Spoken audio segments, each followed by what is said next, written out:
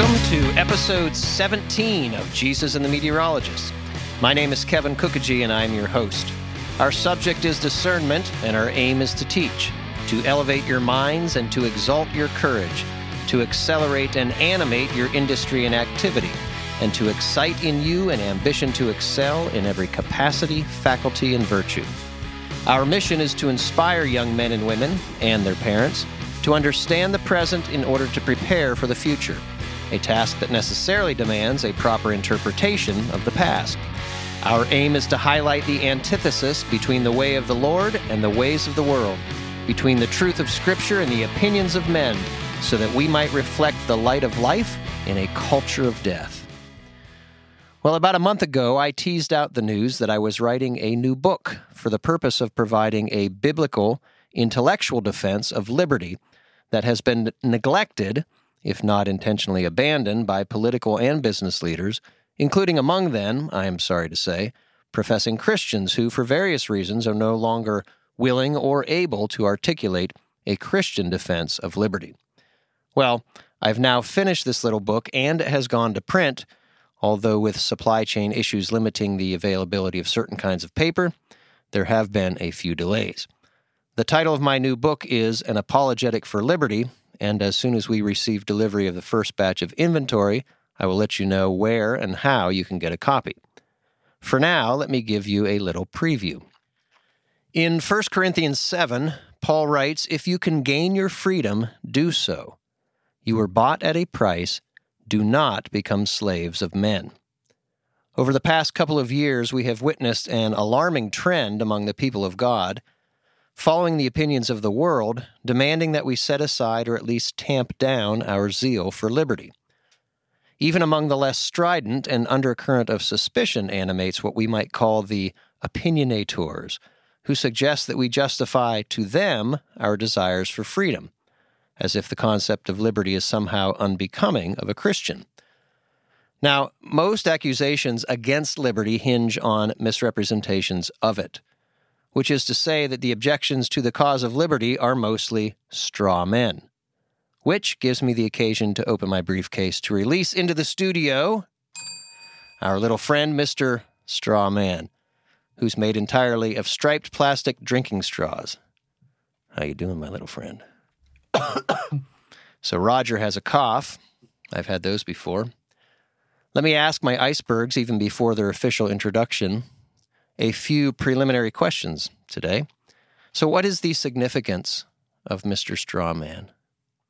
Don't all answer at once. What does he represent? Straw man argument? Yeah, a false argument. False arguments? Okay. By the way, notice that I didn't ask for what does he stand, right? Why didn't I say for what does the straw man stand? Why did I choose vocabulary, in other words, of representation, saying what does he represent, instead of what does he stand for? Because he doesn't stand for anything. Yeah, I mean, watch him, right? For those in our listening audience, I'm setting up this little man of drinking straws, and he tips right over.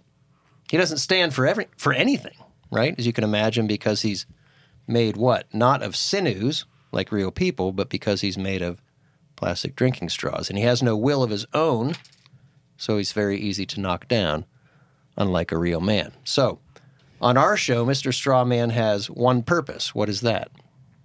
Go back to what you said a few minutes ago. To knock down arguments. Well, his purpose is to be representative of The false arguments that we knock down. That we knock down. In fact, I'll even let you guys knock over some of these false arguments today. By the way, not bad arguments, but false arguments. What's the difference? They don't have any backing to them. The false arguments don't. Yeah, false arguments are arguments that the person never made in the first place. Okay, I think, Roger, that's a better one, not to undercut Winnie. But a bad argument could be an argument that doesn't have support. A false argument is one that one side of an argument associates with his or her opponent in bad faith, knowing full well that the opponent has not actually made such an argument or does not actually believe the thing for which he's accused, all in order to give the impression of victory for the dishonest. In other words, to give the appearance of winning an argument when one has no answers for one's actual positions, the opposition fabricates, right, or it greatly exaggerates a position never adopted by the other side in order to quickly dismiss or knock it down like a straw man. And he just went flying off the table. Winnie, you want to pick that up for us, please? So as it concerns the cause of liberty, then, liberty has been abandoned of late not because liberty's defense is unworthy, unwarranted, or untenable, but rather because the definitions of liberty advanced by our opponents are mere straw men, which they have built for the sole purpose of knocking them down. Knocking them down. Told him to get off his high horse. Somebody want to knock him down one more time before we go to break? Winnie? Don't. He fell off of Winnie's sign. See, this straw man is so bad. He's such a false argument that he can't even stand up for the purpose of knocking him down. We could play like football with him. Like hold up the little goalpost at the end. Yes. Yeah. Diagonal. All right. When we return, our icebergs will examine the biblical foundations for liberty and how to defend it. You are listening to Jesus and the Meteorologists.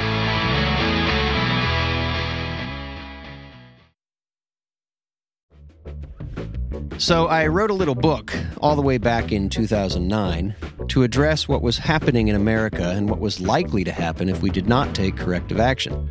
Unfortunately, too many of my predictions are coming true. The only surprise is the speed at which we have reached the precipice. The title of that little book is The Experts, and you can buy it on our webpage. Just go to JesusandTheMeteorologist.com, click the image of the little brown book, and we'll send it to you for only $9.99. And then be sure to let me know what you think.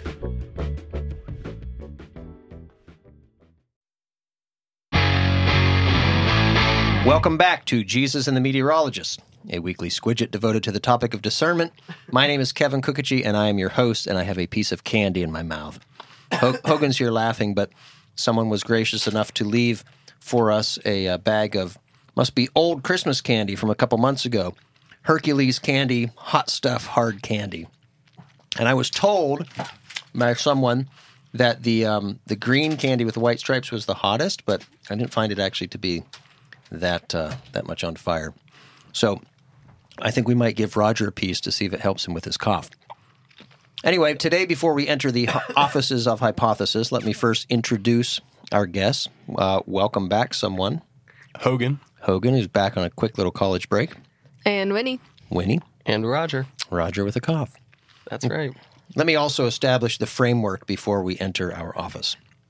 Against the straw man, the voices that say we, especially the people of God, should not make such a fuss about the cause of liberty, remember that my premise is that it is not only fitting and proper for a Christian to defend the cause of liberty, it is essential. Moreover, unless one's notion of liberty is rooted in a Christian worldview, it will be lost, because the Word of God is not merely one of many divergent paths to liberty, it is the necessary precondition to the intelligibility of liberty. If you would like to know more about why I am so confident about this, you can read all of the arguments in my new book, An Apologetic for Liberty, where I provide details and elaborate with great particularity. This, by the way, is why the church has always been the target.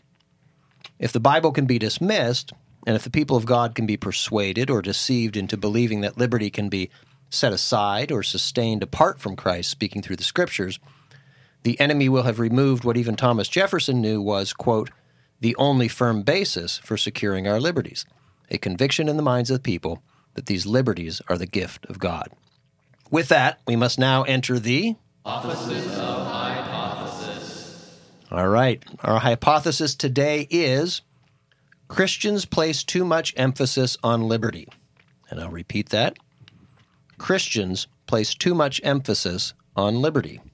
True or false? And we'll use a little clock.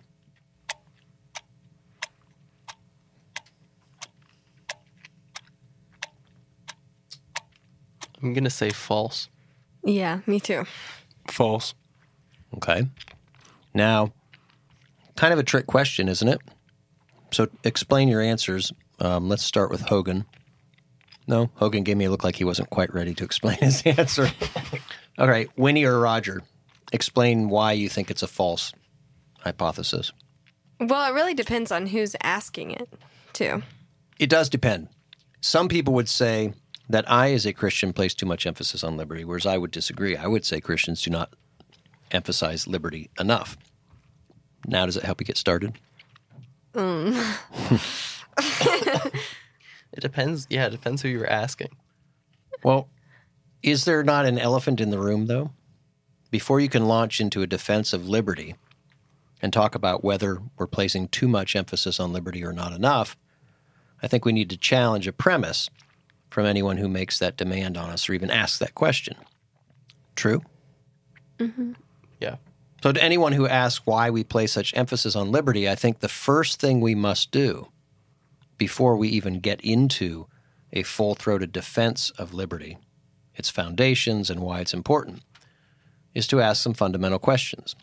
So what are some fundamental questions that you would ask of a person who would say to you, you place too much or not enough emphasis on liberty? Well, the first question you should probably ask is, what is too much liberty or not enough liberty? Like, and how do you get to decide that? All right, the second part is where I'm going, right? The first part is a secondary question. The second part of Hogan's answer is the most important. It's the fundamental. And that is, on what or whose authority do you make claims on me without my consent? This is a fundamental question, and it demands an answer. Who made everything and everyone? God. God. Who then are we to arrogate power to ourselves to subordinate another man created in God's image? Remember from that passage in 1 Corinthians 7 that I quoted at the beginning, you were bought at a price, do not become slaves of men. So if we move to Genesis 1, what does that tell us? God created the heavens and the earth. Okay. And move a little bit further into Genesis 1. How does God instruct man? To be what?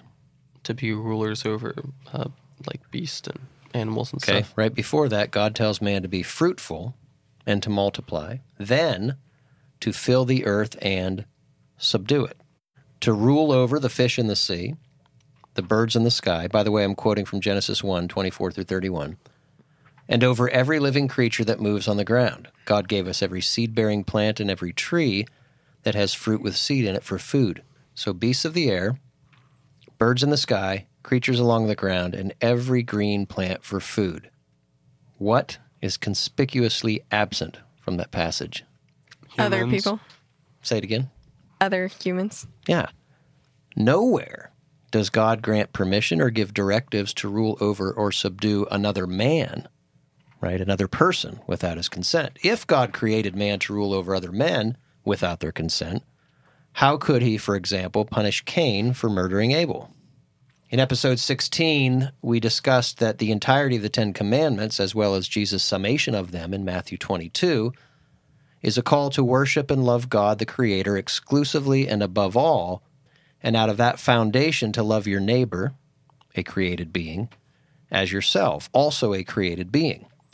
And then we talked about how the commandments don't murder, don't steal, don't lie, don't commit adultery, don't covet. They all presuppose something. What is that? That we're not to have power over other people. Well, as a preliminary point, though, they presuppose that everyone and everything belongs to whom? God. To God. As such, we are not to take or violate another's God-given privileges. And we must resist, if we truly love our neighbor, all aims by one set or one person, one other created being, seeking power over his neighbor, who's a co-equal created being, whether by stealing, destroying, coveting, lying about, or controlling what they did not create, and over which they have no authority, right? Men are created beings. They are stewards whose authority, being derived from the one who created them, is legitimate only to the extent it is exercised according to the original, unchanging, and absolute order established by God. So my question is, where then is there any room for one created image of God to subordinate another created image of God without his consent? There is none. There isn't. To love my neighbor as myself demands that I not steal his liberty, take his life, or covet his property. And as Jesus warned, if you have not been trustworthy with someone else's property, who will give you property of your own? We are co-equals in God's created order. Seeking power over another co-equal is a direct violation of the greatest and the second greatest commandment, which, by virtue of Jesus' explanation in Matthew, constitutes and covers all of the commandments. By the way, this is an important point. I'm going to read this note. This is actually a footnote from my book.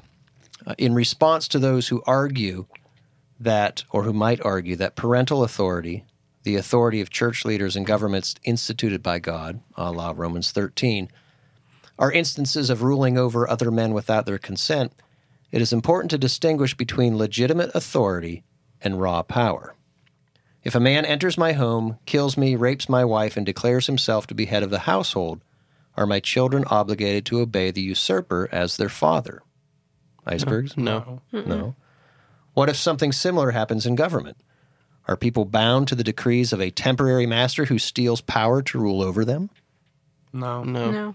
The scriptures abound with examples of the necessity of disobeying illegitimate authority, including the prophets who were killed for their disobedience, the apostles, and Jesus our Lord, who was crucified. Remember, crucifixion was a punishment for a political crime, right? He was deemed to be doing something against the state. Otherwise, they would have stoned him. And he was crucified for testifying to the truth of the ultimate authority, that's God, over and above the power of the Roman state. Moreover, to our fellow believers who naively suggest that Paul's admonition to obey the governing authorities, a la Romans 13, requires somehow an unqualified obedience regardless of whether the authorities came into their position legitimately or govern with legitimate power, it must be emphasized that in America, we do not have a king. Remember, we addressed this in a prior episode. In America, as so plainly described in our founding documents, the people are the governing authorities. Consequently, any American political figure who declares himself invested with power beyond that which was specifically vested in him by the governing authorities, that is, the people, as expressed through the governing documents, unlawfully emancipates himself from constitutional limits to his authority while acting in direct contravention of Scripture by disobeying the governing authorities, the people. So, when you encounter, or if you encounter resistance to your interest in preserving liberty, the first thing you must recognize before you launch into your defense of liberty is that the very question of whether or to what extent we should be concerned with liberty is itself an attempt by Satan to usurp, or to get his children to usurp, the role of creator. Any attempt by one created being to subordinate another created being is rebellion against God's order, and the expectation that you set aside your liberty per the requests or demands of a co-equal created in the image of God is a particular manifestation of this rebellion. So, questions on that? Questions to the icebergs. Winnie wants to ask a question. No, I don't. Oh. Just thinking. Well, we can bring questions back in the next section. Having now established, though, as a matter of the created order, that we're not subservient to these claims and demands of co-equal image bearers, on a future episode, we're going to proceed to elaborate our apologetic for liberty. But now we're going to cut out and come back with questions. And when we return, I hope to answer a couple of questions about this topic. This is, as you know, Jesus and the Meteorologists.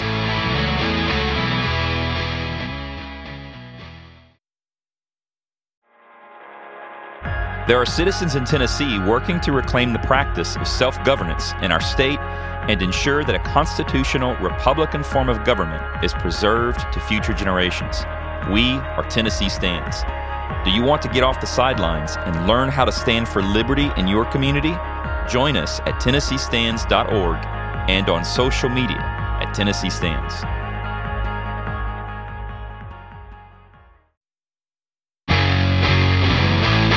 Welcome back to Jesus and the Meteorologist. My name is Kevin Kookogee, and I am your host. Remember to post your questions on Discord, or if we have our own questions, we kind of kick them around in this room. But if you would like to call into the program for the purpose of participating, please remember to email your request to questions@icebergsnotsnowflakes.com. Okay, so this week, we actually decided to do something different with the questions. I'm going to turn the tables, especially since we have a guest, Hogan, back in the studio for one quick visit from college. Hogan, would you mind if I asked you a couple questions about college life? Hogan comes from a Christian family. I can disclose that about him.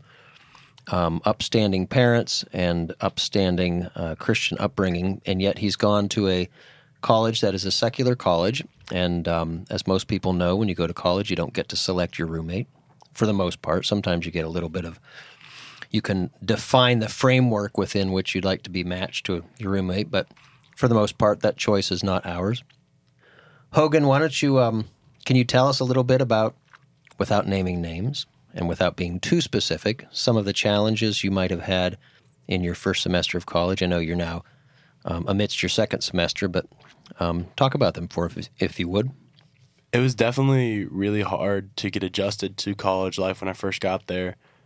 It was just a completely different atmosphere than what I've been used to, especially, like you said, it's a secular college, so I'm not always surrounded by other Christians and people doing, the same things that I do. It would be hard to stay in the room and study or whatever when everybody else would be out partying. It's been hard some nights, especially with different, class schedules. Roommate would be coming in late, and I'd be trying to get to bed because I've got a class early, but he wouldn't. So he would sometimes just kind of ignore, me and just, kind of do his own thing. And that was hard. We kind of got that worked out. But just, trying to find a solid friend group there to surround myself with has been a struggle for sure. Have you found a church? I haven't found a church yet. I do go to it's at a church. It's for college students on Thursday nights. It's called One Church. That's another challenge for students.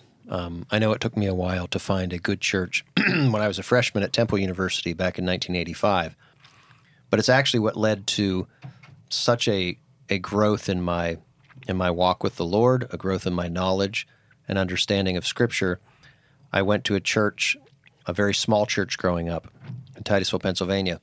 And when I moved to Philadelphia, some friends invited me to 10th Presbyterian. I grew up Presbyterian, but a much different church. And 10th Presbyterian had a very storied history of being a strong, Bible-believing, conservative church, and it really challenged my faith. First of all, because I was very quiet about my faith when I was growing up, and I was all of a sudden surrounded by people who were very open and articulate about what they believed, and I felt like, wow, I don't really know my Bible well enough.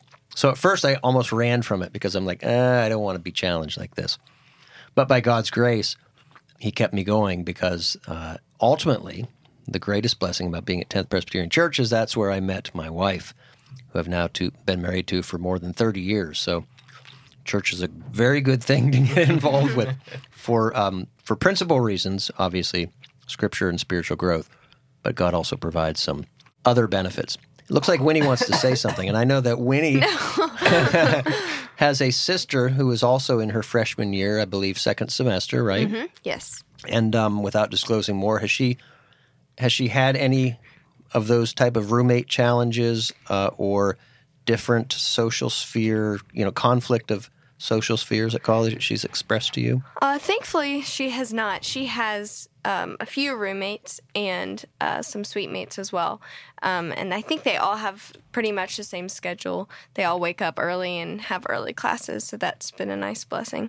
And she does have a church that she attends regularly. So it's really important. Oh, but she does go to a Christian college, so that makes it a lot easier to find. Okay, that's good.